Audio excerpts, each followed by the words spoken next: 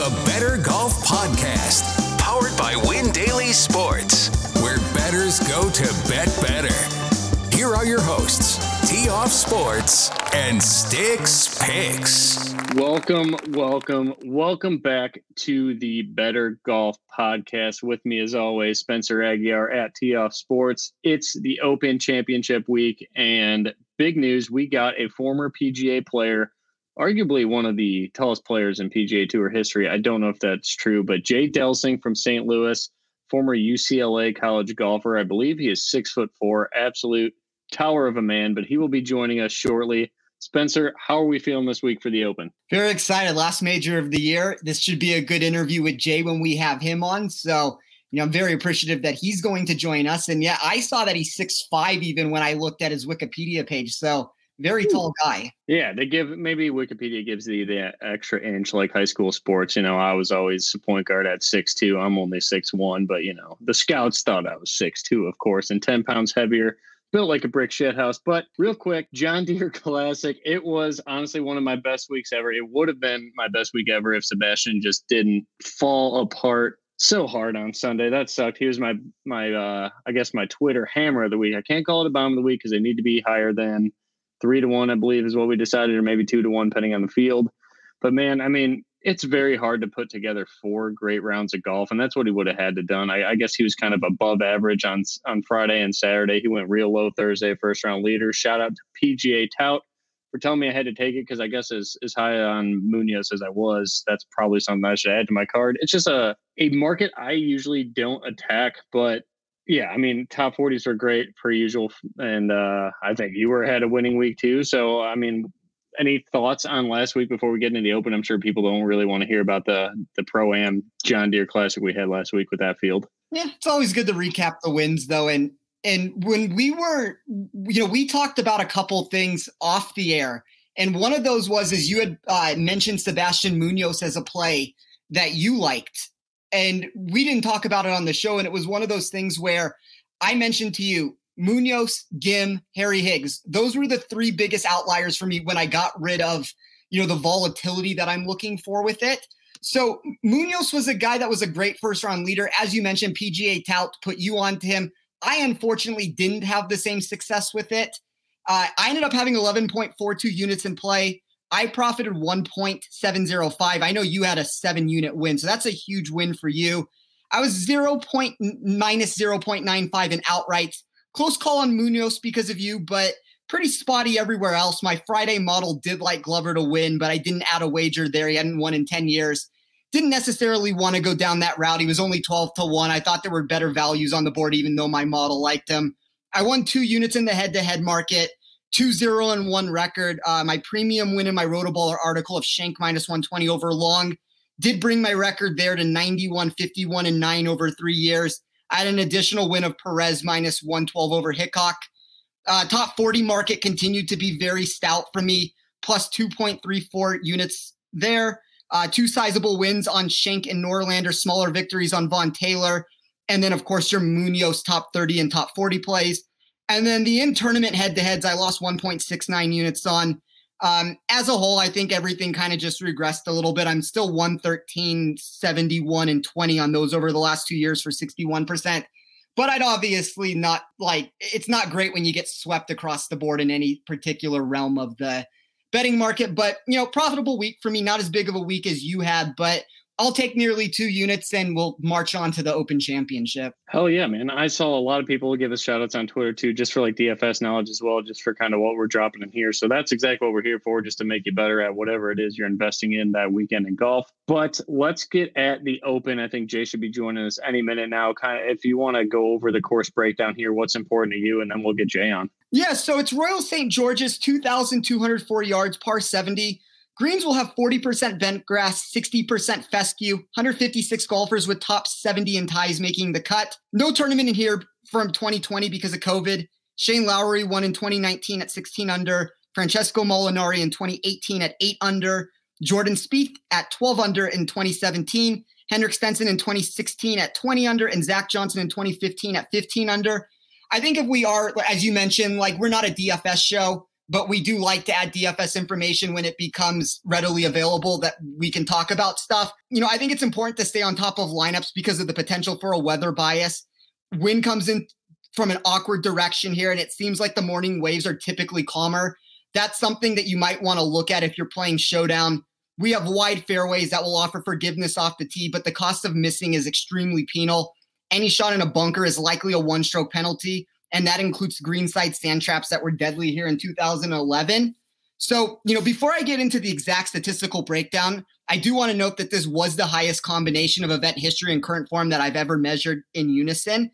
I never go under 50% of my model being derived statistically, but I only placed a 40% weight there this week. The other two got 30% each, so that's a really big number there. We have seen 13 of the last 14 winners of the Open record a top 10 at the event previously, and every victor since 2010 has provided a top 3 in one of their last 7 worldwide starts.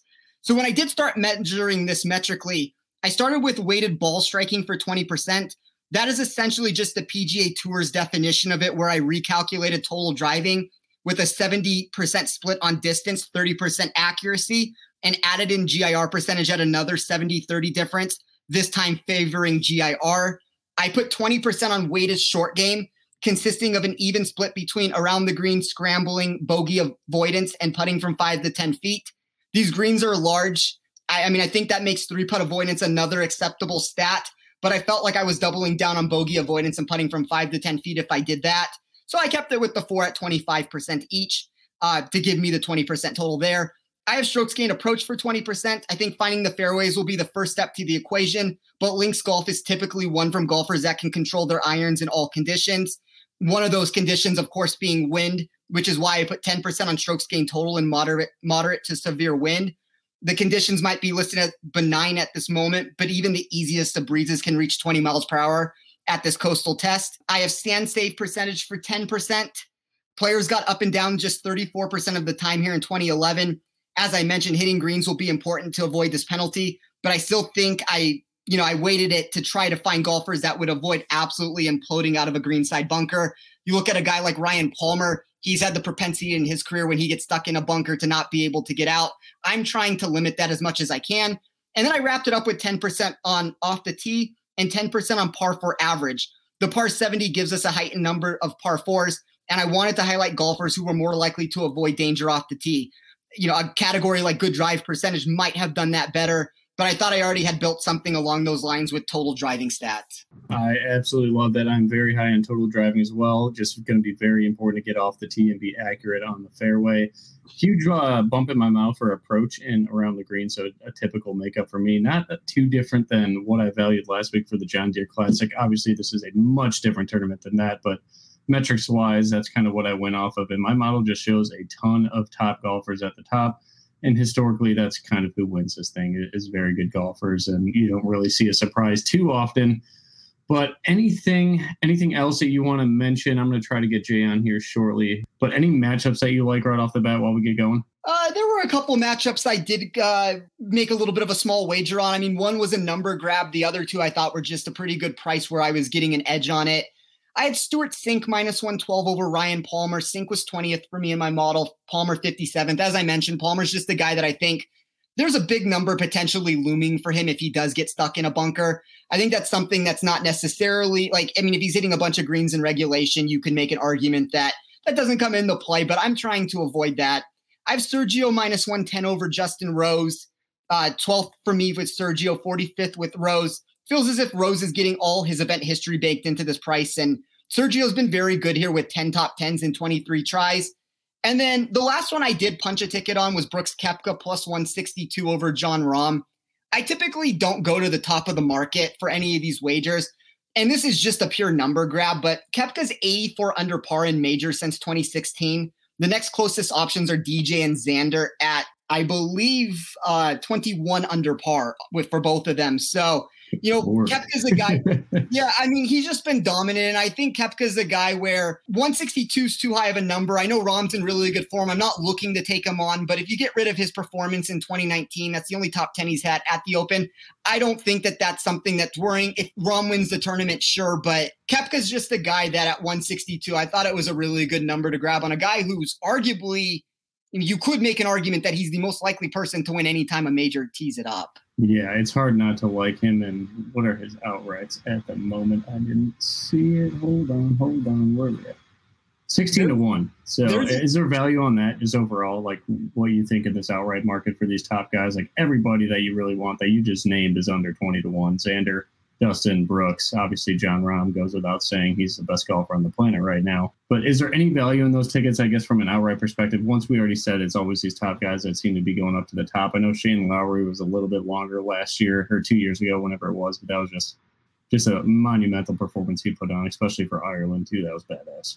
Yeah, I mean, I don't think there's a ton of value up top. I would say Koepka's probably the one guy that you could make an argument for. Maybe Spieth if you want to go down that road also. Like those were the two guys that showed the best outright value for me from guys under 25-1. We'll talk a little bit more about the outright card, but when I did get in the 30s, Cantlay was one of the best values on the board for me. And I am playing with fire this week. My model loves Jason Day. I'm hesitant to mention him because not mentioning him has been making him close in this, but Day was another guy who was a really good value. I mean, I think if you want to just throw a couple more out there, Patrick Reed showed as a value. Joaquin Niemann showed as a value. I don't know if Scotty Scheffler can win this tournament, but Scotty Scheffler showed as a value for me. So I think there's ways to play some of these guys. I did see an 18-1 at one of the legal sports books on Brooks. I don't know if that number's moved or not. There's a chance that maybe that has fallen to 16. I think that's probably the closest you're going to get, though, from a guy up in that range that I did see value on. Just because, I mean, like I said, if he's 80-something under par and he's 60 strokes better than the second place guy, like, I don't know why, and my model never seems to love him, but this is the first time that my model, really since his first U.S. Open victory that he had, my model had him top 5 that week, and usually he's never that high, and he took down the U.S. Open. I believe I had him at 40 or 50-1 that week, and this week he's right back in. He's third for me overall. And when I get rid of some of the stuff, I mean, Xander gets pushed down because I don't know if Xander's necessarily going to win. Like, I'm not going to trust the numbers I have on Xander for that reason. But I don't know. Cantlay, Brooks, Spieth, Reed are probably the 4 guys that are kind of in that sub 50-1 range that I like the most. Name that you said that I love, Joaquin Niemann. I like him a ton this week. He checked almost every box that I wanted him to. So that'll be a guy that I'm keeping my eye on for sure. I haven't punched any tickets on him, top 40 or anything yet, but big fan of Niemann. So I'm glad you said that. Patrick Reed as well. I found him to be a value. Scotty Scheffler as well. And obviously we love Jason Day. So it's hard to fade him. But I just don't know what I'm doing on the outright card right now. Yeah, I don't know. I mean, there's not a ton of value with it. And as I said, like I'm not in love with recommending Jason Day. It's never gone well for him. I texted you like he's as likely to like show up to the wrong venue and just, or get hurt or something to go wrong with it. But 8th in my model and a guy who is pretty readily available, I believe at about 90-1. I mean, there may be some, his number seems to be on the move. Vegas has him, Circa has him at 95-1, which they do tend to give some of the best odds in Vegas when you look at the outright market with it. But even a lot of these online books, I mean, there's a lot of value to be had for him. And as far as Niemann and Scheffler go and like Reed, those are guys that can hit the stinger. So if you can have these low ball flight hitters and the wind does pick up, I think it's a really good course fit for them. Maybe Niemann, it's interesting because you take a guy like Niemann, you take a guy like Scheffler, you take a guy like Morikawa. These guys either have no Open Championship experience or very little Open Championship experience. And I think you can make an argument that you do need to have some longevity on tour. You need to have played this event. Links Golf is different than a normal course, but these are guys that can compete. I don't know if they're guys that can win. And the thing with Cantlay is even though it's only his 3rd time teeing it up in the Open, he's 29 years old. He's older than most guys that are going to be teeing it up for the 3rd time. So I think he does have the experience to potentially, find the winner's circle here. And anytime you have win, play, bogey avoidance, he's a guy that I always seem to like. Love it, love it, love it. And the moment of truth, we got Jay Delsing on, former PGA player. Jay, how are we doing today? Dude, thanks for having me on. I apologize to all the people that read what you said, all those nice things you said about me on Twitter, but I have zero chance of living up to that. And you saw how much trouble I had trying to just get onto the damn computer with you guys, but I appreciate you having me. Yeah, no problem. Technology's a bitch. So I want to introduce you to Spencer Aguirre. Spencer's my co-host here every week. He is a golf data genius. We were just talking about you real quick, just sort of a little comedy. Were you the tallest player on tour when you were playing? Oh, yeah. Yeah, I figured so. Yeah. Andy North was right about the same height. Then Phil Blackmar came along, and his nickname was Big because he was, I weigh 190 and I played at about 185, and Big was about 6'7" and weighed about 310. So he just had the nickname Big because everything he did was big. Oh, that's awesome. Yeah. Did you view it as an advantage or a disadvantage being taller than everybody else? You know what I would say, Spencer? In our era, it was a disadvantage because we didn't have a lot of super specified equipment back then, bro. I was stuffing old shafts in the end of my grips to try to make my clubs long enough for me to swing. And so the overall weight was extremely heavy. There was just a bunch of stuff that I love being tall, don't get me wrong. But sometimes, trying to get the equipment right was just was not very good. Yeah, I mean, I would switch you for height any single time. I'm like 5'11". I know Nick was saying he's 6'1". 6'1". We'll give you 6'2" though on it. But in the program, I'm 6'2". Yeah. I would love with the afro. Yeah. Oh, well, thanks a lot for coming on, Jay. I know Spencer had a couple questions for you right off the bat, just to introduce you to the audience for those that don't know you. But I just think it's the coolest thing when I was researching you. You're a St. Louis guy. I grew up in Waterloo, Illinois, right across the river there. But when I saw that your Open Championship that you qualified for was at St. Andrews in 1995, with the winner that year was legendary John Daly of all things. I just wanted to ask you, does that are those memories still vivid in your mind? What was it like playing at St. Andrews in the old course, and just your thoughts overall on an Open Championship? Oh my God, guys, it was so cool. First of all, I went over. Faraday hooked me up with some friends. David and I've been friends forever, and he hooked me up with a caddy over there and some friends. And I played in the Scottish Open the week before at Carnoustie, which was just a blast. But it's funny because he said, hey, I got this great caddy for you. His name is Irish John, and he's got a caddy for you there. I said, great. How am I going to meet him? He goes, he'll find you. And I'm like, oh, dear God, really? I haven't been over there before. And I said, well, give me some idea of how the hell I'm going to know who he is. And he goes, okay, he's got summer teeth. And I'm like, what? Yeah, what the hell does that even mean? Yeah, he goes, he's got summer teeth, some are over here and some are over there, but there's none all in a row. And I'm like, come on, Faraday, you've got to give me more to hang my head onto that. Anyway, playing in the, I had a really good tournament in the Scottish. It was the first time I got to meet Tiger. Tiger was playing over there as an amateur. And it's funny because, guys, Tiger was talking about, man, I'm playing like shit. I'm playing crappy. I can't. And he wound up beating me by a stroke, and I had a pretty good tournament. I finished like 12th, and I thought I was still playing pretty well, and I was like, man, I don't really know much about this kid, but he's kind of, as an amateur, and he's finishing in the top 10, and he's kind of bitching about it. And then, a little while, not too long after that, we all knew who he was, and I didn't tell anybody that story too much. But St. Andrews was a blast, guys. We got pretty mild weather most of the time. On Saturday's round, the wind switched in St. Andrews, and hell, if I know what direction it came out of, but it came out of a totally different direction, and the golf course played so differently. But I had a blast. My experience was great.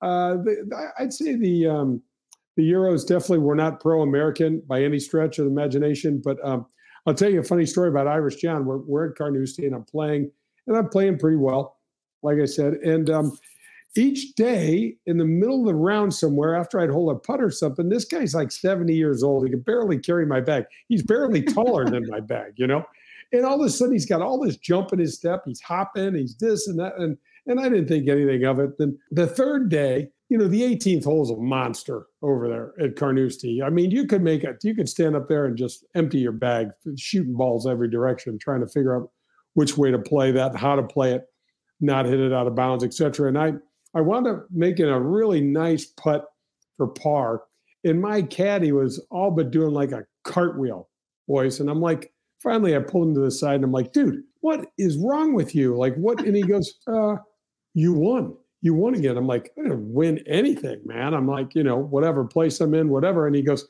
no. He goes, aren't you familiar with Ladbrokes? And I go, no, I have no idea what that is. And he goes, he points to a trailer over there, and there's action on every group. This is back in the old days, 1995. And I'm like, wait a minute, you're betting on me? And he goes, yeah. He goes, nobody knows who you are over there. Your odds are great. You're whipping them. I played with Paul McGinley and whipped his ass a couple days in the first 2 days. And then I played I forget who I played on Saturday. And I'm like, oh, man, I had no idea. And I really didn't care. But I said, you probably ought to be careful with that, because so, guys, we go out on Sunday, and I'm in a nice position. If I have a good round, I could finish in the top 4 or 5. I don't think I could win, but I could come pretty close. And I get paired with the Scottish amateur champ. Oh, man, I can't remember his name now. But this dude was like 6'10" and weighed 3. Gordon Sherry was his name. Gordon Sherry. This redheaded kid, nice as hell. And I know for a fact that my caddy unbuckled on me. I know he thought, oh, man, this kid's going to be nervous, blah, blah, blah, whatever. Gordon Sherry shoots 63. My caddy was like 50 yards behind me all day long. I'm like, get your ass up here. I told you should be careful. He's like, how was I supposed to know this kid was going to go off? He finished like second or third for the tournament. I'm like, dude, we're playing, Forget it. Let's go. Get your ass over here and give me a club. So, we had a blast. It was typical of Faraday introducing me to a character like that. And playing St. Andrews was a blast. I am good buddies with John Daly. He grew up in Arkansas. He used to come up to St. Louis all the time and play junior golf together. And I had him on my show, and I've been in contact with him every week, just about how he's doing and stuff, boys. And it was great to see him winning. Some of the stuff that Constantino Rocca did, the par he made on 17, you guys, was out of this world.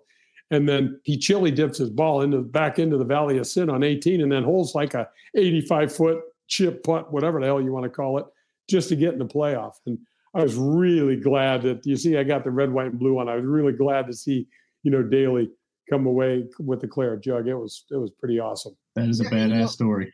Go ahead, Spencer. Sorry, man. No, I was just going to say, you obviously gave us a really good description of that tournament. Open championships provide awkward win from different directions with it. And you had a long career that saw you make 276 of 565 cuts on the PGA Tour. That run resulted in 30 top 10s, a pair of runner-ups during the 1993 New England Classic and 1995 FedEx St. Jude Classic, as well as participating in 7 major championships. As someone that wasn't guaranteed a tee time during each Grand Slam event, I have a 2-part question for you. Did your mindset ever change during the week of a major? And if so, did it make you play more or less aggressively? Oh, those are good questions. First of all, Spencer, when you're going through that, just add some things to spice that career up of mine a little bit. Throw in something that people can't research. And it's pretty hard nowadays because of the internet. But so getting into a major it's interesting because I played 3 U.S. amateurs. And I nearly won the U.S. Junior when I was a kid and only wound up playing in 3 U.S. Opens, which was really disappointing for me. I had to qualify every single year, and I think I was first alternate more than I got in.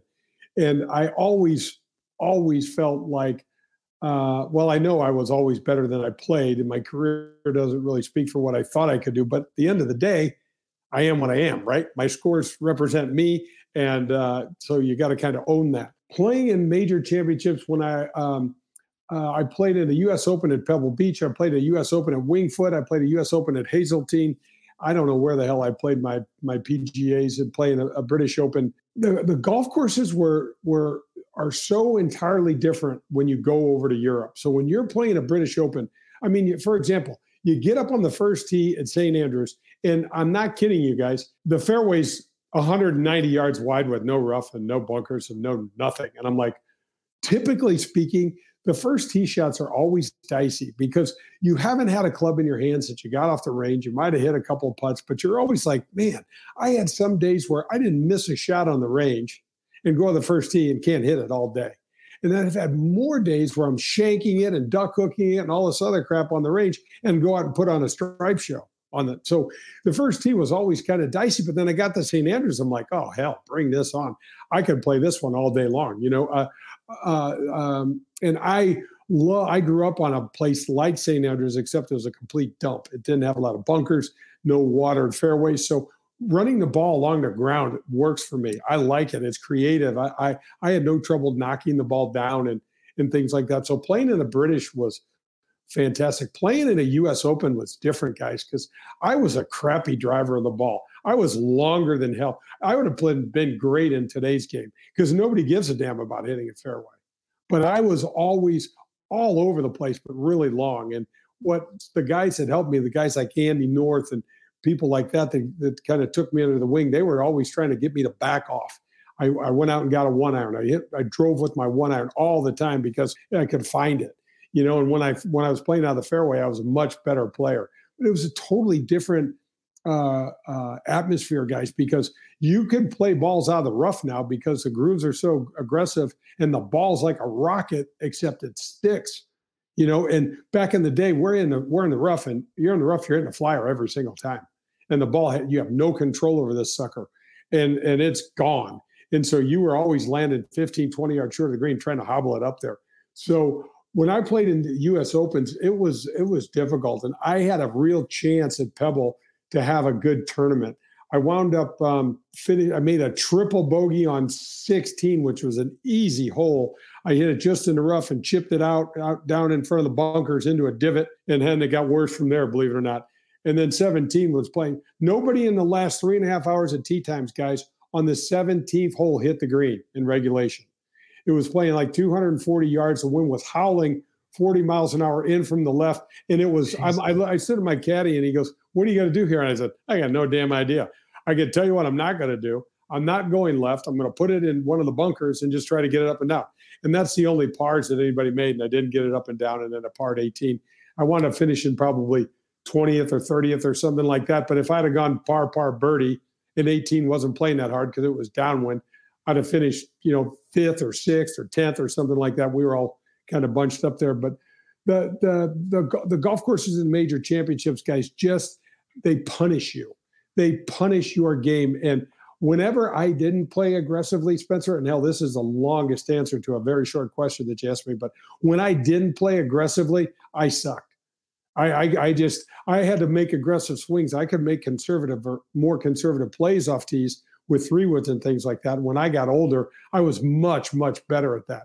But hell, if I tried to guidey or steery, Spence, I was terrible. I mean, it just was. I'd be terrible at my muni. That's not in my nature. I mean, I think that's the right answer, though, that anybody should be thinking, because like one of the things that I feel like a lot of players do is obviously these majors are hard to get into. It's not a guarantee that everybody's going to play it. Guys like Rahm and DJ and all those players, like they're spoiled for what they have. And, you have these other guys that are not participating every single week in these or every single year in these majors. So I feel like a lot of times these guys just play a little too conservatively and don't give themselves a chance to win. So from like a game theory standpoint, I think it makes complete sense that you go for it and you try to be aggressive and you use the opportunity to get as much out of it as you can. And that style either obviously lends to upside if everything is clicking, or you put yourself in a little bit more risk doing it. But right. I think that makes logical sense. Yeah. Plus, nobody gives a damn if you finish 20th. Really, it's nice for your bank account,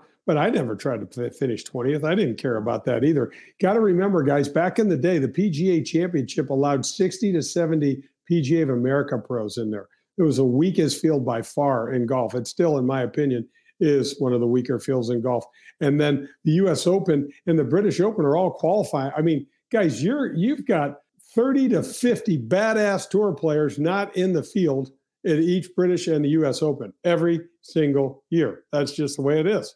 Half the field is qualifying in both of those events. And you know how one day of golf is. Hell, anything can happen. Yeah, I mean, there's not a huge difference between the 51st ranked or the 50th ranked player in the world and the 150th ranked player in the world. So one day of golf can change everything. I mean, and when you're trying to qualify for these tournaments and you're not automatically getting in, it makes kind of a big difference. Yeah, Spencer, people don't understand what the qualifiers are like. So you go to a tour, like if you're playing at Muirfield and then you go over to a couple of the courses in Ohio, there's 120 guys and they take 30 spots. You go out and shoot 8 under par and you pack your bags and go home, and people are like, "Oh, hell, why didn't you make it?" I'm like, well, there's nothing really wrong with my game. I shot a pair of 68s. I'm just hanging around with a bunch of really damn good players. Yeah, it's going to take a lot of luck to get into it also. I mean, if somebody goes out and, as you said, you shoot 8 under and the rest of the field is 10 over par, it's just, it is what it is. You did your job and it just didn't work out. Yeah, had a lot of those. I don't know about doing my job, but I had a lot of those that didn't work out. But hell, I tell you what, guys, you've never had anybody on the show luckier than I am. I grew up as a caddy. I'm so fortunate. I'm 60 years old. I've never really had a job. I get to still dip my toe in this game a little bit with some PGA Tour Live and my show, hanging out with you guys and stuff. It's the greatest game. It is a societal powerhouse when it comes to charitable giving, charitable generation of money for people in need. No sport comes close to it. The PGA Tour donates more money every year than MLB, NFL, NHL, and NBA combined, and we always will. It's badass, and I'm so proud and so fortunate and so lucky to be part of this circus. That's incredible. I did not know that at all, actually. All those sports combined, good for the PGA. That's awesome. And I'm so happy to have you on and just growing the game. I think like our show, we obviously don't have a ton of listeners yet. We just started this spring doing this show, but it's growing every single week. And it seems like more people are starting to watch golf. I just think it's great for the game and continuing to, give back to society like that with the PGA. It's a badass sport. Like you said, I love it. Yeah. The PGA Tour, yeah, it's just great. It's great. When I was playing the tour, guys, nobody really gave a shit too much. You know what I mean? And Tiger changed everything. Tiger made it cool. Tiger talks about being multiracial. He opened doors that were ridiculous. It was ridiculous that they were closed, but they were. So he opened all those things up. And now look at where we're going. I mean, it's just fantastic. Basically, guys, the PGA Tour is the world tour now. It's the PGA Tour's response to Norman wanting to start the World Tour way back when, and that's because of that threat to the tour. The tour created the World Golf Championships, and now we got this. It's just awesome. You get all these great players playing together. Man, so be it. Best player wins. 74 still beats 75 every damn day. It doesn't matter who did it, and it's the most honest game there is, and I love it. 100%. One thing that you said that kind of made me laugh. I just played. I'm not like super good at golf by any means. I'm like an 8.5 handicap right now. Can't hit driver very well, but I played at La Hinch 2 years ago. We were on vacation with my fiance's family. They're all of Irish descent. So we went over there, and after the first hole, like it's a beautiful day, tee off. I did hit the first fairway, but down there, I don't know if you've ever played La Hinch. There was great things. So. Oh, it's so beautiful. You're right there on the cliffs and everything, but there's not a flat lie on those fairways. Like the ball was 1 foot below my feet on the fairway. I was like, what the hell's going on? Like I got punished for hitting a fairway. So I can't imagine how these courses are for an open. But on the second hole, out of nowhere, weather comes in. It just starts pouring rain. Had to be 40-mile-an-hour winds. I hit a ball, I swear, and I kind of had like a steep baseball swing at the time because that's my background. I hit like a wedge that went up, and the ball came back and landed behind me. It was the most insane thing. So I just sit there and pull over. I'm in a cart, and I have a caddy with me. And he goes, what are you doing? I was like, well, I'm going to wait for this rain to go. He's like, if you stop now, you're never going to get back on the course. Like these guys just play in that type of weather. That's probably how the Open is going to be. I know the Scottish Open, there was rain that last day. Without lightning, they were going to play the whole damn time. So it's just insane. And you were talking about how the game is just much different over there, and the courses just punish you. The weather will punish you. But I know that would kind of lead into Spencer's question here about Royal St. George's. But when you were saying that, I was like, I hated golf that day, but I was just having so much fun because how beautiful that course was. And it's like, I'm probably not going back to Ireland anytime soon. It was a hinge, but yeah, it was absolutely insane. And to see what the pros do, like you said, hitting stingers, hitting these low balls that can you can shape them around these courses. The good players can, at least I sure as hell can't. But yeah, I just have so much respect for these golfers, and everybody in the field that can do that just blows my mind. Yeah, it's an entirely different brand of golf over there, boys. The weather is a gigantic factor. Yeah, and before we get you out of here, we're going to want to get some Open Championship picks from you. And as we've talked about, creativity, short game, the ability to play in wind, all of that helps with link style golf. But is there anything I didn't mention or we haven't talked about yet that you will be honing into your research looking at this tournament? And based on that answer, do you have any early leans for the Open Championship of who you think might find success and ultimately might win?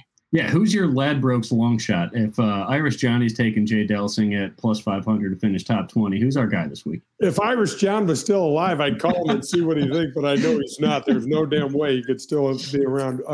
So first of all, betting on golf is insane, right? And where we're going, they think in the next 5 years, golf will overtake the NFL in popularity in betting, because you can bet on every single shot. There's going to be live odds. It's extremely exciting.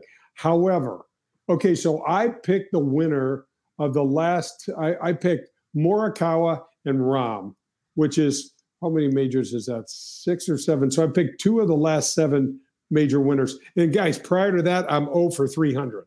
I mean, I haven't picked one. I mean, so here's what I will say. I believe, and I'm extremely partial to the red, white, and blue. I will say, if the weather gets really dicey, windy wise, there's only a handful of Americans that'll handle it. Okay. The Euros are so much better suited for that because they just see those conditions so much more often. Now, so far, the weather's been pretty benign, and it comes in, like you said, Nick, it comes in, it goes. But what I would say is, if they're going to get fresh breezes, which fresh breezes means 30 miles an hour over there, there's a handful of Americans that are good wind players. Koepka's a pretty good wind player. Spieth is a pretty good wind player. Gary Woodland's a pretty good wind player. But there's not, our guys just typically don't make those adjustments because you can't play the ball on the ground over here. And we don't get that many. Look, we're playing where it's sunshine and lollipops every day. 80 degrees, and the courses look like, you're at a zoo. They're perfect. Go over there and it's going to be brown. The courses, if they haven't had any rain, boys, the golf courses look like hell. They look like a Triscuit.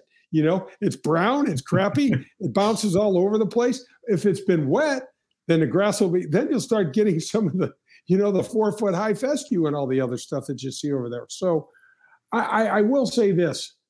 I love watching what Bryson DeChambeau is doing right now.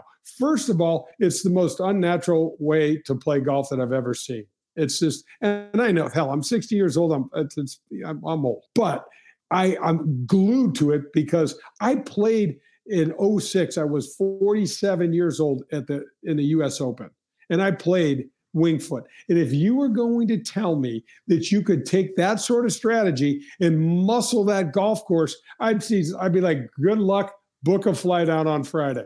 You're not going to be around. And what he did was incredible. And I've met him several times. This kid is so smart. But he uses it in a way that doesn't make him stupid. Do you know what I mean? Like he's not overthinking a bunch of stuff. And what else I got to tell you guys? He's the bravest golfer I know. None of this shit he's doing had to work, boys. Gaining all that weight, going for the speed. To talk about the level of commitment that he has and the hard work that he's put in, ridiculous. Outnumbers everybody except Tiger, I'll say, when it comes to working hard. And so I'd love to see him win. I'd love to see someone in the red, white, and blue. And I got some questions I want to ask you guys too, but you can drop me off whenever you want to. But no, go ahead. So I know he's the favorite, and I don't like betting on the favorites. Jon Rahm is playing great. He played the European Tour, and he's got enough power to handle that. Justin Thomas, I'm waiting for him to kind of rebound from some of the whole debacle in Hawaii and kind of get himself righted, because he's a great guy, and he's one of the guys on the U.S. Ryder Cup team, you guys, that people will look for inside that room for some help, some stability, some encouragement. There's just not that. Nobody's going to look to Brooks Koepka. Nobody's going to look to Bryson DeChambeau. Nobody's going to look to DJ. These guys don't have that. JT has that. He'll speak, and people will turn and listen. So those are, and I'm a gigantic Jordan Spieth fan, and I know I just reeled off, the kind of the best U.S. players. Sleeper picks, Harris English has been playing great. And typically, guys, the guys that play well, that go into these things playing well, continue to play well. The problem with St. George's is it lends itself to outliers. The Ben Curtises, and I don't want to say that Darren Clarke was an outlier, but Darren Clarke kind of came out of nowhere to win his Open Championship. And I got to tell you another thing, guys. Even Greg Norman, as great a career as he had, he didn't win much. And no one expected, at least me, no one, and the guys that I was hanging around with, didn't expect him to win there. And so I think if you start looking at what I would say is look in the middle third of the field, and someone kind of out of that grouping is going to come away and have a good tournament and challenge and maybe even win. You know, it's funny, before you came on, Nick and I were talking a little bit just about this venue and from a statistical standpoint and what we're trying to look for and what we're trying to find. And one of the things I mentioned when I was giving my course breakdown for it is I always run everything from a current form, course history, statistical breakdown. So all of those things have a different weight level that I put into it. One of the highest grades I've ever given to current form, which is what you were saying about Harris English, I'm weighing current form very heavily. I mean, when we look at this tournament, it does seem like guys that are playing well are the ones that do well in the Open Championship. That seems to be something guys that have event history at the Open Championship seem to go well with it. Like, that makes me worry about a guy like Morikawa, maybe when it comes to winning the tournament, because it is his first time getting that Open Championship links experience with it. But with all of that being said, you know, if the conditions do remain a little bit more benign, I think a guy like Morikawa's irons do come into play. I think, as you mentioned with Thomas, his irons come into play. I think that the course becomes a little bit more suited the less wind we can get for a tournament like this. And as far as wind play goes, in my model, which is run over a 2-year sample size from a strokes gain perspective, Jordan Spieth is the number one player in this field in strokes gained in moderate to severe wind conditions. So I love where your head's at there with Spieth. And surprisingly with Bryson, he's 9th in my model over that time frame. And I don't know if that's necessarily something people give credit to for Bryson, but I agree. Like, he comes up with a game plan. He came up with a game plan at Winged Foot. When it works, it looks brilliant. When it doesn't work, sometimes he does find himself in a position where he's a little stubborn to break off of that mold that he's trying to do, but he at least has a game plan for every single event that he plays. So I don't know if it's going to work. You know, I don't know if he's going to try to drive some of these par fours, but I don't think enough people are discussing the upside that he actually possesses to win this tournament. Like, if he can put it all together, Bryson can come and win this tournament where really nobody's talking about him. There's no question, Spencer. And here's another guy that you need to have on your board somewhere, Louis Oosthuizen. You've got to have him on your board somewhere. That's my boy. Anytime there's a major, put him in.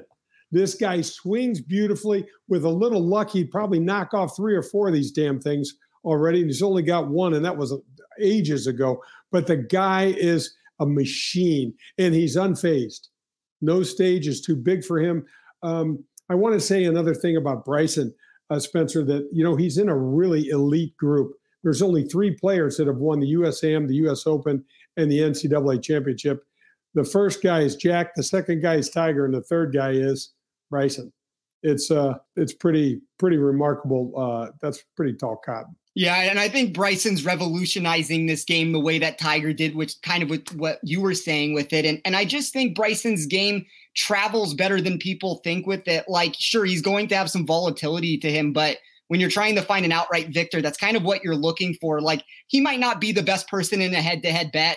You may want to avoid him there, but in an outright market with the drift that he's getting at this point, he's over 30-1 at most books at this point. Like, I don't think it's the worst idea to put, you know, a little sprinkle on him and hope that good Bryson shows up and the formula works correctly. Well, I will tell you this, Spence, if the good Bryson shows up, it'll be a big victory. Yeah. You know what I mean? It's like what he did at Winged Foot. He just lapped the field, and that's what he's got that nobody else has, right? He's got that potential. Now the Tiger's not in the field where, you know, when we were playing against Tiger, it was like playing poker, boys, when somebody that got all 4 aces every hand, you know, and all of a sudden Spencer goes, look I got 4 queens. You're like, damn, that's a really good hand, but you still lose to the 4 aces. And then Nick goes, hey, I got 4 kings. I'm like, yeah, good for you. And you still just, man, you came in second, you know, but that's what Bryson possesses. And he's sneaky, guys, with all aspects of his game. I'm going to say this. I'm betting in the near future, Bryson comes off of his 60 being the same length as his other clubs, and he'll get something that's a little heavier so the weights aren't so crazy. But I bet he's going to go to a shorter 60 or 58, whatever he's using, just because it can make him even that much better. Yeah, if he gets those short iron proximities a little bit better, as you're saying, like the game's over at that point if Bryson puts everything together. Yeah, absolutely. And the crazy thing is the kid putts really well and looks like hell putting it. Looks like he's so uncomfortable. that arm lock. You know, that arm lock. And Yeah, but it's going to be fun. I love the British Open because you wake up and go, oh hell, we're halfway through coverage, and you got it all taped, and it's an absolute blast. The golf over there, guys, is nothing you've ever seen. It's so crazy, and it had a gigantic influence on Pete Dye. And Pete Dye has built some really insane golf courses over here. And if you look at some of the features that some of the holes and the courses in the rotation for the British Open they're bizarro. There's some bizarre stuff. I mean, there's several holes at Carnoustie where you're standing out 50 yards in front of the green and you have no idea where the green is. You're looking at a gigantic face of a bunker or just a hill that they just plopped the hill right in front of you because they didn't move much dirt back then. So it's always fun to get to watch and to see what just unfolds. I love it, man. That is awesome. Now, do you have any questions for us? You said you had a couple. Yeah. So let me ask you guys this. So when you're bet, do you guys favor more of the head-to-head bets? Do you favor more of who's going to win? How do you guys like to bet? And then I've got a stat I want to drop on you. And I wonder, Spencer, it sounds like you're in the weeds on this. You may already know this about the Masters, but I wanted to hear what you guys had to say first. Yeah, I'll lead it off there, Spencer. So I know me personally, if like you said, betting outrights, you were over 300 at one point. Like that is, I feel like most people that are new to golf are like, all right, I'm going to pick 5 guys, hope they win, 10x my bankroll if it happens. But it's not sustainable in my opinion. And we're here to kind of educate people. Spencer's a full-time bettor. I used to work for a sports book and so like I know how to price everything and, decently. I'm still, it's golf. Like you said, anybody could have a great day. There's no formula to guaranteed winners. But for me personally, what I found that it's also fun, we do it responsibly and everything like that. But for me personally, it is betting on people to finish in the top 40. You see a lot of prices. You price check a lot of different sports books. You'll see, for example, this week, Carlos Ortiz is one of the guys that I like to finish top 40. On FanDuel, he's 2 to 1 to finish top 40. So, I bet $1, I get 2 back. But on DraftKings, he is plus 330. So 3 1/3 to 1. Like it's just significant. I'm getting a whole $1.30 more of value on DraftKings. So that's kind of how I like to teach people how to bet is find a guy that you like that fits all the course metrics that you're personally looking for. And then the top 40 is just so less volatile. It's something that I continually built my bankroll on that way. And then Spencer, I'll let you get into it with head-to-heads and everything else that you do. Yeah, I mean, that's pretty much the same answer I would give. I mean, one of the things that we've always preached on this show, we've been doing it for about 3 months. I think the worst wager you can make in the market is a futures wager on an outright ticket. It's just way too volatile. You're throwing darts at the board, and a lot of times that's the market that's priced with the most hold percentage. So the casinos are holding more money on those wagers than on a head-to-head bet or a top 40. So my favorite bet is typically a head-to-head wager. I seem to find the most value there. I think the top 40 market is Nick's model is built extremely well for something like that. That's something that I like. Sometimes I play it a little bit deeper into like a top 30, a top 20.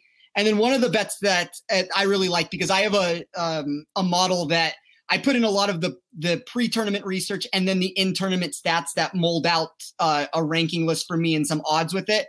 I love in-tournament head-to-head bets. That's probably my favorite wager of the week that I find myself most heavily invested in. But for the most part, it's very little in the outright market. We'll sprinkle a little bit here and there. It's fun to have some exposure, but it's probably the worst bet that can be made. And then all your head-to-heads, all your top 40s, that's really where you butter your bread with that.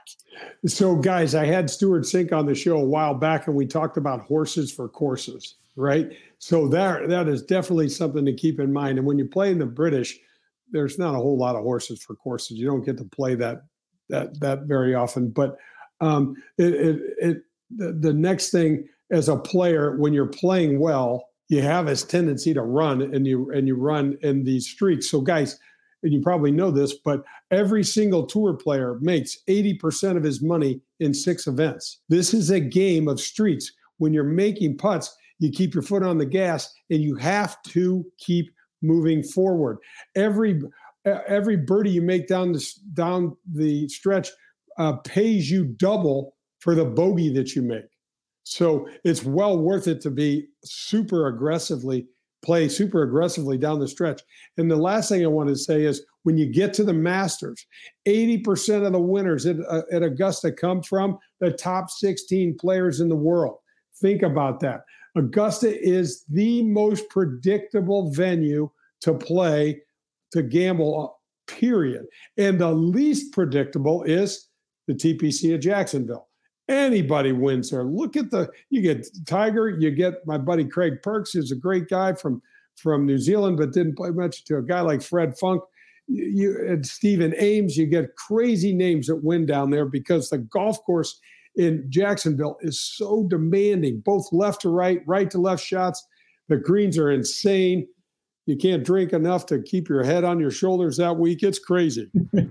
Yeah. And as you said, like, Augusta is the number one tournament for me when I'm looking at course history stats like that. I'll weigh that as heavily as like 40% on a week like that. And it's, you get a field of 90 players or whatever it exactly is. And, it's one of those things where you're going to have your top end guys in it. Sure, you have the guys that are returning champions, but you play the tournament every single year. These guys know they're coming back. They know the holes like the back of their hands. So there's just so many predictable, quantities that you can find from a handicapping perspective and from these guys. I mean, you kind of just know what to expect from them, as you said.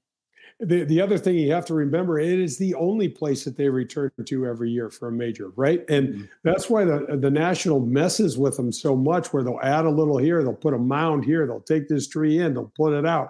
They do all of that stuff. But what's really interesting from a mental perspective, guys, is every single person in the field knows where the flag sticks are going to be. They don't go out on ledges and try new things. They just don't do that very often there. And it's the ultimate mind screw for a player, because they may take the front right hole location on 16 and instead of doing it on Friday, they might do it on Saturday, but who cares what day? It's all the fact that the matter is, where it's going to be, where to play from, you know where not to miss. And then it becomes a part of, can you be mentally strong enough and execute? And hell, that's hard. I don't want to sidetrack us too much from the Open Championship conversation, but I actually would like to ask you, what do you think Bryson's problem is at the Masters? Like, why is it not working? Oh, well, I think he needs to be better around the green, Spencer. I think he needs to be. Plus, strike that comment from last year. He drove the ball like an idiot last year. He hit it straight sideways, right? Hooking and slicing it. I mean, he had a horrible week with his driver. That's one of the things that he doesn't do, guys, is that if he's not hitting his driver well, he doesn't back off. Yes. Right? Let's say, oh man, I'm out on the range and all my hooks are fading and all my fades are hooking. I'm going to back off and I'm going to figure out a way to get myself in play, to give myself back. He doesn't do that. Yeah, at least not yet. Yeah, he sticks to a plan and he doesn't seem to deviate away from it. That's his biggest flaw he has in his game. Yeah, I'm very interested to see what you said about his short wedges there, because when you look at his stats, he gains almost a shot or half a stroke in every single metric besides around the green. He's still positive in strokes gained around the green, but by far it's like 80% less than any other metric he has. So the day that comes to fruition, if it is maybe just a change in the wedge or something, he is going to be absolutely scary out there. Guys, think of it this way too. He's a sledgehammer. I'm hammering this thing. It's hard and it's powerful every single time, right? That's great off the tees. That's great when you're hitting your 5-iron, 250 yards, or however the hell long the guy hits it. But when you're over a 30-yard shot and you only have a sledgehammer, it doesn't work. You need a little ball peen hammer. You need some touch and finesse, and we need some precision. We need to hit this just right. And I think that's where I don't know why I'm even saying this, because he knows this way better than I do and he researches it like crazy. But that's where I think he'll make an adjustment, because he needs to be more precise. Well, I just can't imagine swinging a 60-degree. Sorry, Nick, I can't imagine swinging a damn 60-degree wedge with a length of my 6-iron shaft and be like, this thing could go anywhere. I've held one at the PGA Superstore, and it is the weirdest thing you'll ever see. I'm not as tall as Bryson either, but it is goofy. I don't know how he does it. Yeah. What do you guys think about the Bryson and the Koepka hole? You think it's just all for the Q rating, or do you think they're actually ticked at each other? And then what's it going to look like for I had Strick on my show a while back. What's it going to look like for Captain Stricker to have those two knuckleheads in the room acting like idiots towards each other? I'll let Spencer take that one. I don't know. I mean, I kind of think a lot of what Koepka does is for show. Like, we see him in these interviews, and even this week when he's just talking about the Open Championship, he hasn't played since the Travelers Championship. His knee's always bothering him. There's always an excuse of some kind. Then he goes and he wins the tournament and nothing came of it. So I don't know. I don't really take what Koepka says at face value. I'm sure there's a little bit of distaste or disdain between the two of them to some extent, but I don't know. I mean, you put in this PIP money and all of that, and I think that there may be a little bit of a show going on that they're trying to garner a little bit of traction. I like it. I think you're right. Jay, I got 2 questions for you, kind of off the record here, off the trail. All right. If you were to have, I live off the trail. You're perfect. Good. All right. I like this over here. Yeah. All right. So I love golf, everything. I like to have a beer too when I'm out there. If you were to have a beer with one guy on tour, whether it's now or in your era when you were playing on the PGA, who would it be? Oh man, that's a great one. That's a great question. Well, first of all, I had the honor of getting to play with AP 3 times. Oh, that's awesome. Arnold Palmer is the man. That's all there is to it. The stories, the dash. This guy was 60, 70 years old, you guys. He looked like he was 40 still. And he just had this charisma. I said to him, I can remember you sitting on a tractor, and I'm in this little bitty house I grew up in on a crappy 13-inch black and white TV. And I hear this guy sitting on a tractor selling car oil or something. And he turned my head then. And I said, how did you do that? I said, it was almost like you had a relationship with the entire country at the same time. How did you do that? And he goes, I just never did anything I didn't believe in. And I just wanted people to know that I believed in it. But that's easy to say, guys, but that's not easy to pull off.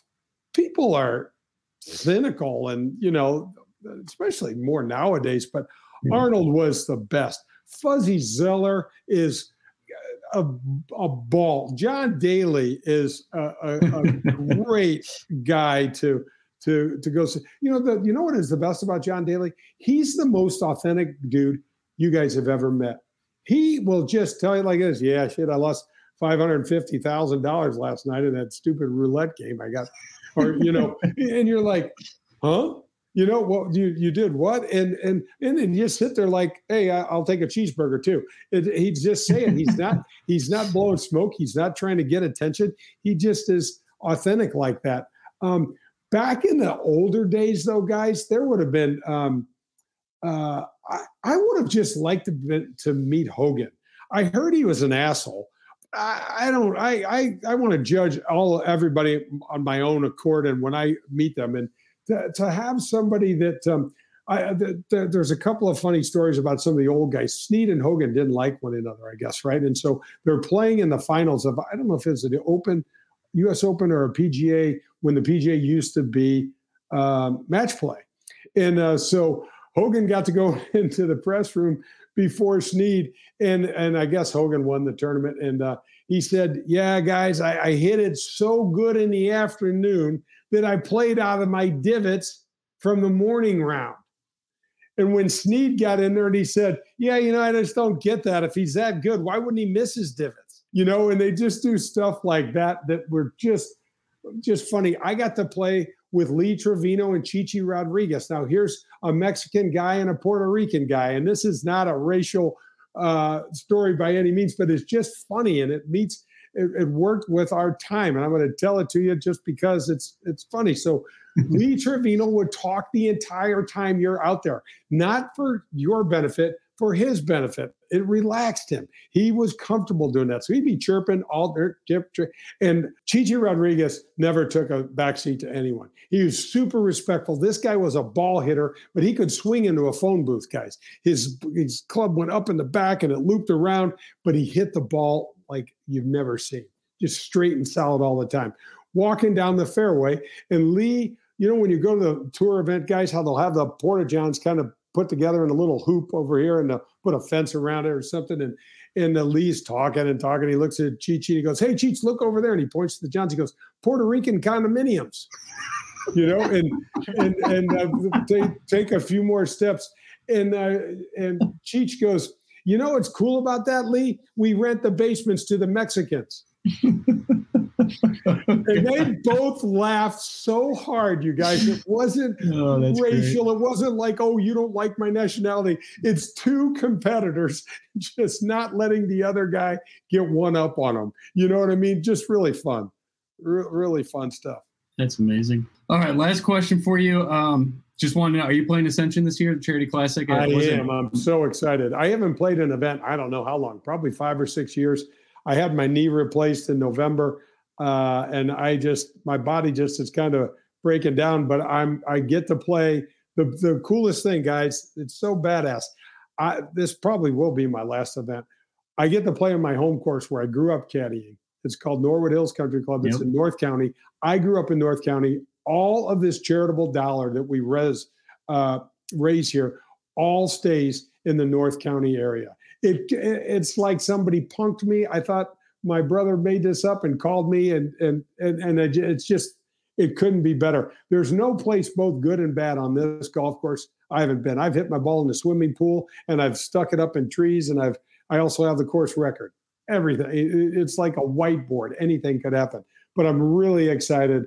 And it's going to be extremely emotional for me because, I've been caddying around that joint since, 1973, and I'm a member now. It's really going to be cool. It's going to be a great field. I hope Philly Mick decides to come. Ascension is a rock star sponsor. The place is, when you watch it on TV, boys, it's going to look like a tour event. It's amazing how the corporate citizens in St. Louis have really shown up. It's going to be something. Yeah, if you guys are in the Midwest, that tournament, I believe, is September 9th through the 12th, right? I think it's 6th through the 12th is the whole week. But, yeah, we've sold out the Pro-Am on Thursday. There's still some Pro-Am opportunities on Wednesday. Jack Nicklaus is coming in town July 29th to host a luncheon with Tom Watson. I mean, who gets to do that? I mean, I can't wait for that. I mean, just getting to talk to Jack Nicklaus and watching Jack play. I got to play with him. And it's weird when you get to play with your boyhood idols, where you're like, I'm playing with who today? It's pretty fun. Yeah. That's what I told you. I'm so lucky. That's amazing. Yeah, I love that. I'm going to get tickets to that. I think my brother-in-law and I are going to go. And then a lot of my buddies from St. Louis, they love your show on ESPN 101 every Sunday morning. Like I told you, when I leave, when I go see my parents, I usually leave Sunday morning to get home, finish golf. And I listen to the show every week. So I greatly appreciate it, Jay. You're a legend, man. I greatly appreciate your time. True. I got to tell you real quickly, I had Rick Ankiel on this last Sunday. Oh, that's guys, awesome. We talked, no athlete's ever been so real and down to earth about getting the yips. And this poor kid was 19 years old, and it plays out on national television. And he was awesome. I couldn't believe it. He said at one point, guys, where he was so afraid to let go of this ball because he didn't know where it was going to go that he almost had like a blackout. He said he couldn't feel his hand at all. And when he opened his eyes, he didn't know if he threw the ball over the back the back screen or the backstop or 10 feet in front of him. And I'm like, I had the yips before. And I said, walking down the fairway trying to hold my putter was like, it's going to fly out of my hand. You just get the craziest stuff that runs through your head. And I've never heard any athlete be so candid about it. It was, I got so many friends calling me like, that dude, I can't believe how not, it's so real how he just talked about how hard it was. And my hat's off to Rick Ankiel, man. He was very cool. Yeah, and that comeback he had to come back and be a very special player in the outfield, man. He had an absolute hose, just throwing people out everywhere. That was awesome to watch. And he could really hit the ball, too. Just a fantastic athlete. Guys, check this out. 2 people in the history of MLB have hit 70 home runs and started a playoff game, both as a pitcher and an outfielder, and won 10 games as a starting pitcher. And one guy's name's Babe Ruth. That's what I was going to guess. Probably Babe. And the other cat is Rick Ankiel. That's awesome. A pretty cool neighborhood to hang out with. Now what Ohtani's doing, although I don't think the Angels will ever make it to the playoffs. We're going to have to do some about face, but that's pretty fun to watch too. Yeah, it is special what he's doing. Sorry for jamming you up, guys. Thanks so much for having me on. Much, Jay. It's been fun. Just keep doing what you're doing. The podcast is fun. The betting part, I don't know. I admire you, Spencer, for doing it, getting in the weeds on all the numbers, and it makes it it gives you something to hang your hat on when you're making picks. I hope you make a bunch of money. I appreciate it. It was a pleasure and honor to talk to you. And we obviously would like to have you back anytime. Oh man, anytime. I'll come back on. I owe you a round of golf too next time I'm in the area. And we're playing. I don't roll like that. You just gotta give me 6 aside. I'm not doing that either. I don't even know what you play like. I gave so many shots today. It was like I was in the doctor's office. I'm like, what is going on here? How many? What is your handicap? And then I get all these guys that are like yourself, 8, 9, and they shoot. Oh, I had a really good day, 72. I'm like, I can't do that. Yeah. Lousy handicappers. All right, guys. Thanks so much. Yeah, all the best. Yeah, take care. Bye-bye. That was Jay Delsing, former PGA player. Man, that was badass. He's electric. He just my mood so much better just hearing him talk and all those cool stories like that. That was awesome. Yeah, he's brilliant. That was a great interview. And, obviously anytime he wants to come back, I'd love to have him on. He was a wealth of information and that was just great. Yeah, no, I mean, and having a beer with John Daly, and maybe I would probably limit myself after a couple thousand on roulette, but to lose $500,000 roulette and just be cool about it, that's John Daly. You can't get that anywhere else. That is awesome. Let's get back to the Open Championship real quick. We'll speed it up here. I got a couple top 40s. Not a very big card for me, but man, I'm just pumped up. That was so awesome. Jay's awesome. If you guys are in the St. Louis area or somewhere in the Midwest, that Ascension tournament, I believe Phil is going to be there. At least that's what the rumors are right now. He's on the billboards in St. Louis, so I hope he shows up. But all right, real quick, I did mention Carlos Ortiz, Spencer. I had him priced at plus 185. DraftKings has him at plus 330. FanDuel has him at plus 200, so a good difference in value there on DraftKings. Another one for me is almost everybody's a bomb this week just for the pricing. I really didn't love the top of the field, top 40 wise. I think my exposure to these great golfers, like guys we talked about earlier, obviously Bryson at 30-1. I think it's 33-1 was the outright that I got on him. But Brendan Steele plus 360 on FanDuel. I had him priced at plus 220. So I found 140 points of value there. I don't know if I like that as much as just a guy that kind of scares me, but he did pop off for, plus strokes gained around the green, approach, and off the tee. That's something that I value a ton. I didn't put a whole lot of win statistics in there. Maybe that's something you can kind of talk me on or off. Then a Euro guy, Matt Wallace. I just love betting this guy. I got him priced at plus 170 or plus 120. I'm sorry. And then DraftKings has him at plus 175. And FanDuel's got him at plus 160. So if you like Matt Wallace, he should be familiar with this type of golf. I found 55 points of value there on DraftKings. Keegan Bradley is a guy my model absolutely loves. I'm not a Keegan guy. I've talked about this before, but I do back him a lot. It seems like my model always likes him. I know he let us down 2 tournaments ago when we played him, but I had him priced at minus 125. He is top 10 in my model, which was very scary to see. DraftKings has him at plus 175. FanDuel has him at plus 165. So DraftKings, again, is getting my business with Keegan Bradley. And then bomb of the week, here we go. I do not know much about this guy, but right when I saw his numbers come out on my weights and everything in the model, I started watching him. And this dude, like watching some film on him, he hits the absolute piss out of the ball. He's got a really cool swing. I like Ryan Fox. I priced him at plus 280, I believe it was. DraftKings has him at 4-1 plus 400, and FanDuel has him at plus 360. So DraftKings, again, is the place to go if you want to ride the bomb of the week, Ryan Fox. I believe he just finished 44th at the Scottish Open. Spencer, I will let you correct me if I'm wrong there. And then Joaquin Niemann, I didn't find a price yet, but that was something that we were talking about earlier, and I remembered how much I liked him in my preliminary studies this weekend. But thoughts on Carlos Ortiz, Brendan Steele, Matt Wallace, Keegan Bradley, and Ryan Fox. And one quick thought, Brendan Grace, have you seen this guy's odds this week? He is the action on him is insane. He's got usually a guy that's plus 250 to finish top 40. He was minus $110, I believe, unanimously on every single sports book. So thoughts on those guys again, Brendan Steele, Matt Wallace, Keegan Bradley, Carlos Ortiz, Ryan Fox, and just your overall thoughts on Brendan Grace, just because the price it was scary. I had him priced at 2-1. And I was like, okay, maybe he's going to be around 3-1. I'll play him. I know I like him in the win, but minus 110 for Brendan Grace. I'll start with Grace, actually, because I think Grace is an interesting player this week because, I have Brooks's value in the outright market, and this is a little bit different than the top 40 here. I have Cantlay as value. I have Day as value. I mentioned I have Spieth and Reed.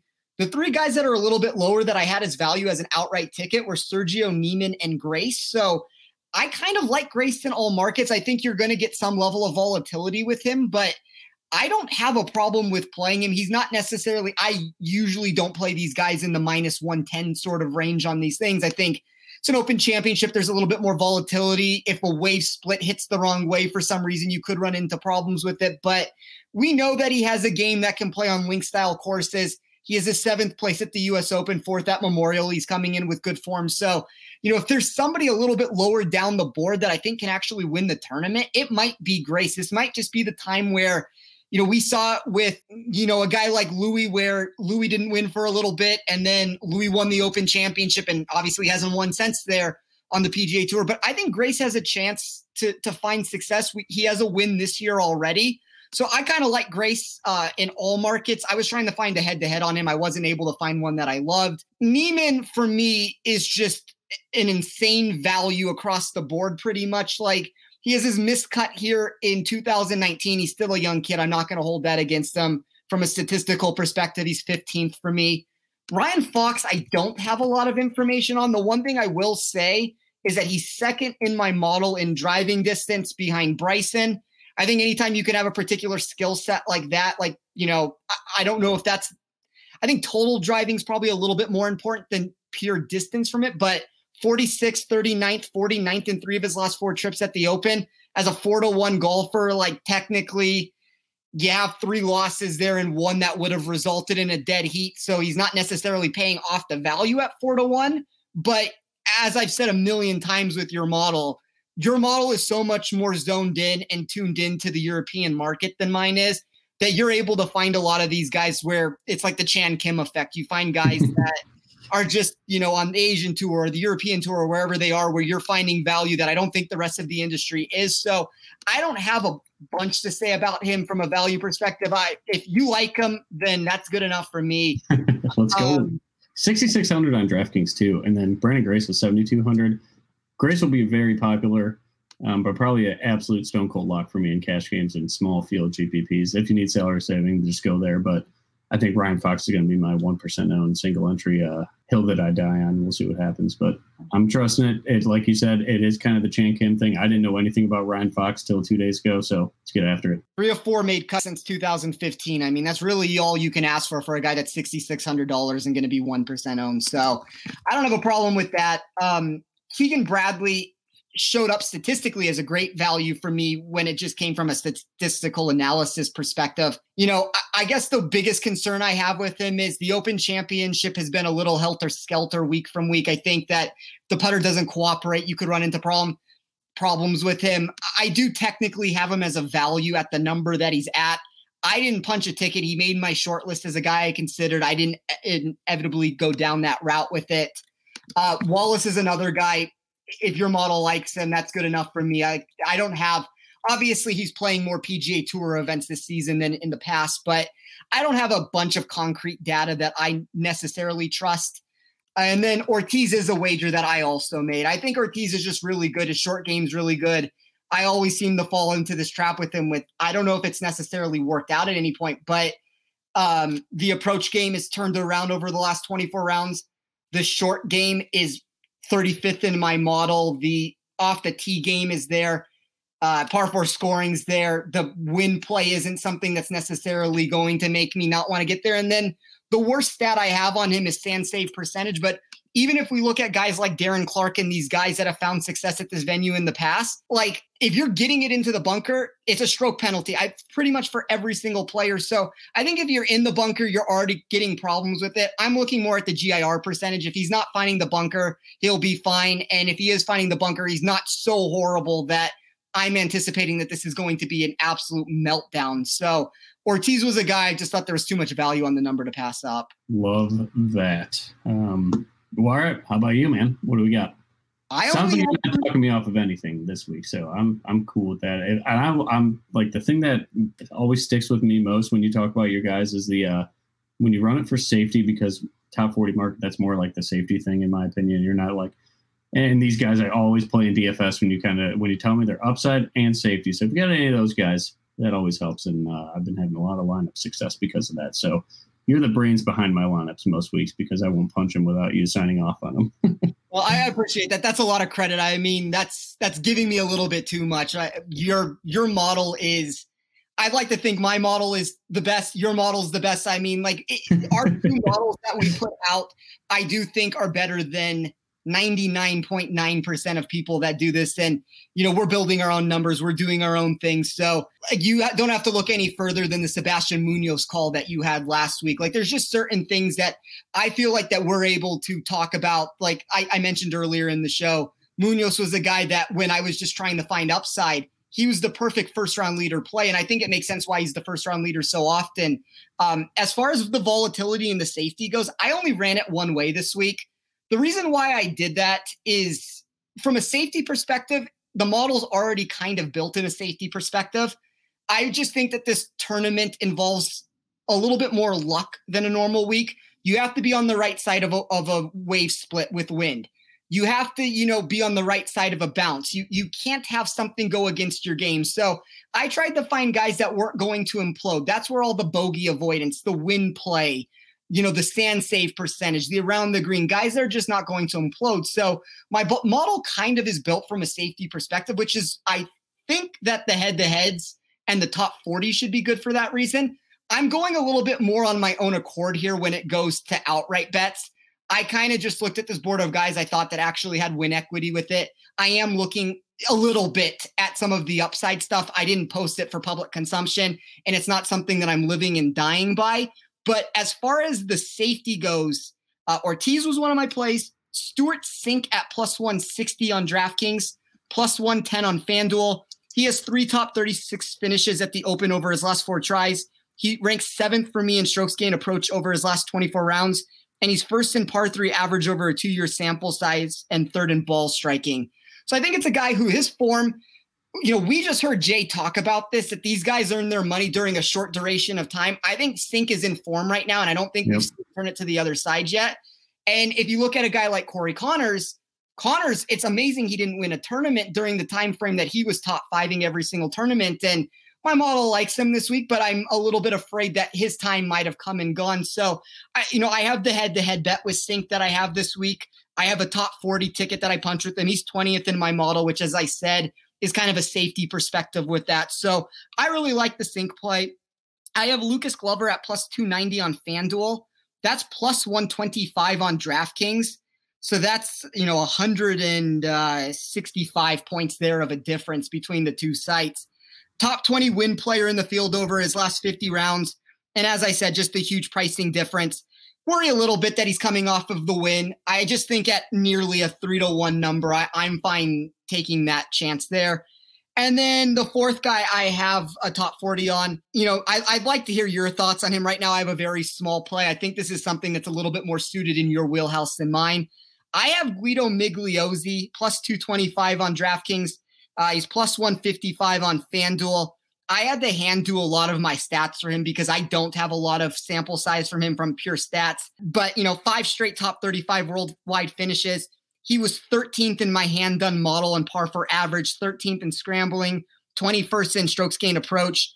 I do think there is some miscut potential here, but I'm going to take a shot on the form right now. And I guess on top of that, the second person that I would like to get your thoughts on, because you seem to be better with him than I am. What are your thoughts on Jason Day at plus 100? I know we had him at the Masters and it burned us in this top 40 market, but my model loves him. He's like arguably the best value on the board in any market for me.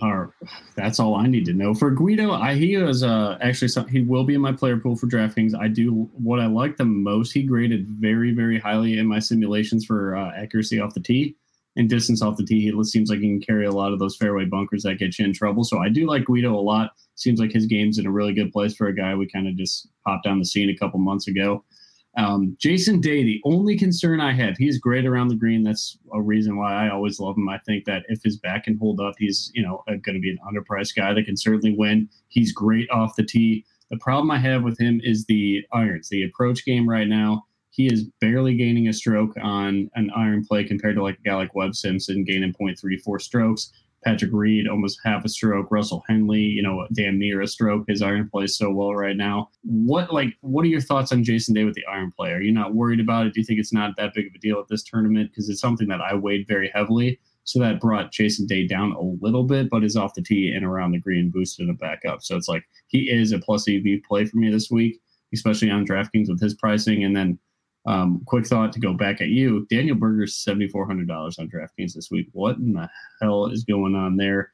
And I guess that sparked my question is, when you talked about Lucas Glover, do you think there's any concern with these guys that flew out likely Sunday night from some private airport around Des Moines, Iowa, or Silvis, Illinois, wherever the hell they were at? Does that matter at all to you? Because a lot of these other guys were settled in last weekend at the Scottish Open. They're chilling. I know the rules are a little strange this week for what they can and can't do, but do those guys flying in Sunday matter at all to you? Does it not matter? Or I guess, yeah, that's kind of what I'm saying here. Rambling on. Well, we kind of talked about this off air last week with Daniel Berger, even on air to an extent. Like, I don't understand why he played that tournament. And I do think that it makes some sort of a difference having to get on a charter flight going over there. Those two guys in particular, I'm not as concerned about. And there's not tons of guys making this flight. I think a guy like Brian Harman, I have a little bit more concern for. Like, he had to sit around for 2 days and then he's on the flight. I think he looked horrible. He could not make a putt. Maybe he turns it around. He has the short game that maybe could. He hasn't been good at the Open Championship in his career. Berger, in reality, should probably be, if we're just talking DraftKings price tag, like, he's interchangeable for me with Paul Casey. Like, he should be a high $8,000 play. So I don't know what they're doing on the pricing with him. I'm not going to worry so much about him making that flight. Glover's riding a high right now, which I'm almost a little bit more concerned with that of how he has to get on the plane. He just got his first victory in 10 years. He has a lot of things going on, and maybe he rides us into another good performance. Those are all concerns for me. I just think at plus 290, that's something I'm willing to overlook. As far as Jason Day goes, I do think this is a second shot course. I think that you're going to have to be able to do certain things to make it work. I just think in his last two events, I've seen enough from him that I believe things are turning around. We know he has one of the best short games in the world. He's been amazing off the tee here recently. And really, when the putter cooperates, he's finding success. And we finally saw him turn the putter around here, over these last two events. And I think that's just something that if he can keep it rolling, there's value to be had. My bigger concern with him is what happens to his back when he tees off early in the morning and it's all dewy and it's cold. And is he able to rebound from that more so than anything else? And I don't think he's made this trip to withdraw by any means, but you just never know with Day at this point of his career. Yeah, everybody knows it too when they're punching a Jason Day ticket or locking him in a big GPP tournament, wherever the case may be, that it's going to be volatile, but he's probably going to be low owned again, maybe a little bit higher just because it seems like a lot of guys in the industry are talking about him. But if he's under 10%, like the sky's the limit with this guy, it's kind of just the bed you make. You got to sleep in it type of thing. I'm going to ride it with you because I also like Jason Day. I don't have as much as a man crush on him as you do, but he's up there with Louis Oosthuizen for me. So I do love Jason Day. And if his back's fine, like, he probably wouldn't have made the trip if he was going to go out there and withdraw. So like, there's just a lot of logistical nightmare things to think about if he were to do that. So I think he's going to come out here and ball. I hope he does. Like you said, that off the tee is just so important here. For me, it is. And he's one of the best players off the tee right now. So I'm with you there. All right, well, let's get into some outrights then. We are going to be on Jason Day, as you are aware, always. We have to be. I only have two punch right now. It is Keegan Bradley, 170 to 1 at FanDuel. Bryson DeChambeau, 33 to 1 on DraftKings, I believe I got 2 days ago. I think he's 30 to 1 now. Just too high of a price for a guy that, like everything that Jay just said about Bryson, if the around the green game comes, he can win this tournament by, a significant amount, 2, 3, 4 strokes, whatever the case may be, maybe more. I don't know. But this is usually a tournament where the cream rises to the top. And then I'm sure I'll have some more research done tomorrow. I'll post something on Twitter. But right now it's just Keegan and Bryson, unless you convince me into something else. Well, as far as Bryson goes, like, I love Jay's thoughts on him. I agree with what you just said about it. And I don't think enough of that is being talked about in the industry. Like, he's roughly 3% owned right now on DraftKings. Sure, there is a disaster that can come into place where Bryson has everything that can possibly go wrong and he misses this cut horribly. That's a real problem here. But the thing is everybody's discounting his win equity that he actually possesses. For when it hits right, he booms higher than anybody else booms. And I just think there is a recipe that he can find success here. I'm not going to look at his Open Championship results and say that he can't find success in a tournament like the Open. I think at some point he will. Maybe it's going to require, like Jay said, that he changes his, his short irons around a little bit to where, they're not all the same length. I do think that's causing him some problems at this point of his game, but at over 30-1, that's a high enough drift that I'm at least willing to take a look at it. I don't have an outright ticket on him, but I'd rather punch that outright ticket than, give a random example here, but Rory, I guess. Like, I don't really want to have a Rory ticket, and maybe I question saying that because he does have 3 top 5 finishes here over the last 4 years, but I just think that when Bryson gets himself into contention, he has a better chance to actually win the tournament than Rory does. It doesn't mean that Rory doesn't come in 4th place and give you a really good finish. I just think Bryson's upside for victory is, wouldn't you think higher than probably anybody in the world of golf? Yeah, absolutely. Without a doubt. Don't even need to think twice. Maybe Koepka just because it's what you said earlier about him, but it's those 2 for me all day. Maybe Jon Rahm, I guess. But I don't know if Jon Rahm Jon Rahm's more safer to me than Bryson. I think that's probably statistically backed up as well. But the upside, Koepka and Bryson for sure for me. Yeah, I guess in a major, it would be Koepka would be the highest win equity. I think when you look at the run-of-a-mill tournament, I just think if it's going to come out of nowhere, Bryson is the most likely to just win out of left field. And we just saw this recently with him. Like, he missed a couple cuts and then he wins a tournament. Like, I'm not questioning anything. Like, I don't think the miscut at the Rocket Mortgage is as concerning as a lot of people do with it. From an outright perspective, one of the things I always talk about in these major championships is I always try to punch some tickets beforehand. And this is the one I do the least of just because of the weather bias that comes into play with it. And ironically, the 3 tickets that I punched, you can kind of find the same numbers. 2 of them, I do wish I could get the money back on. One of those guys being Webb Simpson, which we've talked about this off air also. I seem to have fallen into this rabbit hole with Webb Simpson that I back him every single week, and I got him at 66-1. I don't hate the number, and I do think his skill set makes sense from a bogey avoidance standpoint, from a short game perspective, but something's not right with him. I don't know if it's an injury concern. I don't know what's going on with him. I wouldn't be rushing to bet that at this moment if I didn't have the ticket. The second person was Daniel Berger. I also got him at 66-1. My model loves him from a statistical perspective. It really doesn't like a lot of the other things, though, like when we look at event history or even the current form to a level, it's not loving what he's spitting out there. But those are the 2 of the 3 guys I got in early on. The other one was Patrick Cantlay. I got him at 35-1, which that number is pretty readily available in the industry still. I've seen 33, 35s pretty much all over the place. I really, really like Cantlay this week. Yep. I really liked Cantlay at the Masters. That did not work out correctly. I really like Cantlay again this week, and I just think that an Open Championship is the perfect setup for him. I don't think that the experience is a problem. He is 29 years old. There's a lot of upside that he possesses. I think that people always talk about Xander's close. I think Cantlay is arguably closer than Xander is because at least he has shown the propensity to get himself across the finish line here in a more recent term than Xander has. And then the other 2 I punched this week, I have Brooks Koepka at 18-1. All those stats that I mentioned about how he's been at major championships. I typically don't like betting the sub 20-1 range at an Open Championship. I just think Brooks's win equity, as you just said, it's like Brooks and Bryson for me. And then I'm going to go down the road. I might regret it. Jason Day, 90-1. I got 95-1, but 90-1. I'm even fine lower than that. I will say, though, with Jason Day, from the upside perspective, when I did fiddle around with those numbers a little bit, he got worse as win equity came into play for me. So I think that makes sense, though, for a guy that's 90-1 or in that range when you're looking at it. Like, his win equity technically should be a little lower. The scary part about saying that is there's the back concerns and there's all those things. So where is the safety really at? Like, from a safety perspective, my model doesn't know that the guy's inclined to get hurt at any moment. That's not something that it's being able to weigh into the model with it. I don't have strokes gained hurt that I can put into it. But those are my 5 bets. As I said, Berger, Webb would be probably guys I wouldn't be on.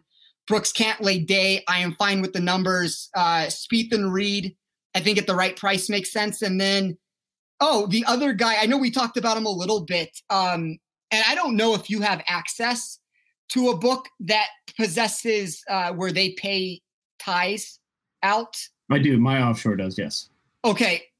What are your thoughts about Scotty Scheffler for a top 20? I saw plus 188 at the book I had. I got plus 188 it was? Yeah.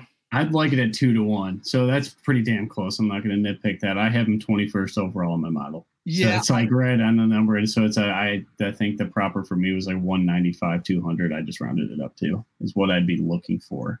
Yeah. I have him 17th. But a lot of that comes into play that I don't have any event history on him. He can play in the wind. That's a guy that can play in the wind. Good low ball flight hitter. I was watching videos of him today hitting a bunch of drives like 2 inches off the ground. So, it's a good setup for him. I have not punched that ticket yet. That's not something that I've done. It was just a number that I found interesting. But yeah, I mean, a guy like him, Sergio Niemann, Grace, as we mentioned, I think those are guys that are interesting if you can find the right market, the right head-to-head, maybe the right top 20 number on them. I didn't necessarily see enough value. I don't love going into that top 20 bet with a lot of these guys that are not super long shots. And this is not a tournament that I'm going to necessarily be playing a lot of top 20s in, because I agree with you. I think the cream kind of rises to the top, where Jay mentioned this and he is correct. You do get the outlier winner to an extent, but I think the outlier winner is still more of a guy like a Mark Leishman or a Shane Lowry or somebody like that wins it at 80-1 or 100-1. Like, I don't know if it's the guy that you're getting to come in the top 20 at, 6-1 or something like that. Okay, for sure. I mean, that's one. Also, I wanted to bring this up a second ago. Patrick Cantlay, 3rd overall in my model. Absolutely love him. I'm glad that you're on him because he's just a guy I have a hard time punching a ticket on sometimes, but 35-1. Yeah, if I can get 35-1, I had proper at 25-1. So even 33, I think you said, is out there right now. I'm all about it. Let's ride that for sure. Anything else you want to add? I know this is a really long show, but I think everybody's going to enjoy the hell out of it because that was just such a fun first hour there with Jay. Yeah, Jay was great. And, it's the Open Championship. It's go big or go home with that. But wait, question. Is this a narrative? We had Jay Delsing on. Do we bet Jay Day? Simple, like, is this the week? Jay Delsing, the week of Jay? I don't know. I could be stretching this here, but, it's golf's kind of a, what's the word I'm looking for?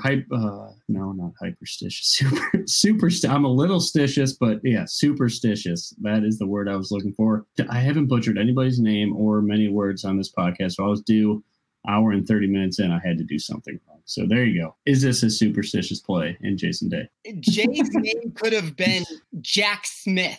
And we'd find a way, yeah. You could have sold me on the narrative. They both have a J. That's good enough to bet Jason Day. Like, it's not going to take much for me to get on Day. So, I mean, if we want to use that as our core reasoning for why we're backing Jason Day, sure. But name could have been anything, and I'm sold with that. And as far as Patrick Cantlay is concerned, 2nd in my model. But the thing that I am most intrigued with, and I could not tell you the last time this has happened, other than Justin Thomas at a specific course, or Bryson DeChambeau at a specific course. Thomas more maybe so from the iron courses where his irons come into play. What I was saying is that when you look at this, Patrick Cantlay is number 1 on my model from a statistical perspective. He is the first person that has been number 1 in my model from a statistical perspective that is not named Jon Rahm, Bryson DeChambeau, or Justin Thomas the longest time. And the Justin Thomas obviously comes at the iron courses, and the Bryson DeChambeau comes at the venues where the driver comes into play a little bit more. But I found that very interesting that Cantlay was number 1 in my model from a statistical perspective. And, nobody seems to beat Rahm at this point. And Rahm is a guy that he was number 2 for me when I looked at that. But I think there's something to be said about that with Cantlay, and I don't really want to miss this first major win if he does have the potential to win this. 100% in. Let's end on that note. So Patrick Cantlay, that's probably my favorite outright play. Now you talked about it, and I just actually looked at my numbers. I don't know how I haven't punched that ticket yet. But let's get after it. I hope everybody enjoyed this show. If you please write a review, rate us on Apple Podcasts or whatever. I'm an Android guy, so Google Podcasts, whatever it may be. Let us know on Twitter what you thought about having Jay on. I could be more. I know both of us love to get guests on this show, and so just love to hear everybody's thoughts on having someone like that on PGA Experience. We cannot get that elsewhere. None of us have played on tour. We're all math nerds that like betting, so to get an actual guy that's been there, done that, went overseas, played great on the Open Championship, and like you said, he finished top 20 in the Scottish Open the week before that. That's awesome. Tip of the cap to Jay. Just such a great dude. Love to hear everybody's thoughts. We do this for you, and it's all just, our love of the game and love of the betting and everything like that. But Spencer, any closing thoughts? And good luck to you and everybody out there. Yeah, good luck to everybody. Once again, thank you to Jay for joining us. That was an absolute blast with him. And just good luck this week. As I always say, try to bet this in an in-tournament perspective if you can. I do think there is some value to be had beforehand, but it's a volatile tournament, and wind is going and weather is going to change this tournament. So try to keep some of your units open to get this into an in-tournament bet. And I just think that that's my biggest takeaway with it, is that I think there's going to be an opening for somebody at some point. Well, let's get after it. And like Jay said, that middle third of the board has some value. He said some people that you really don't think of can come up and win this thing. So let's go. Good luck, guys. Jason Day. That's the person. Boom.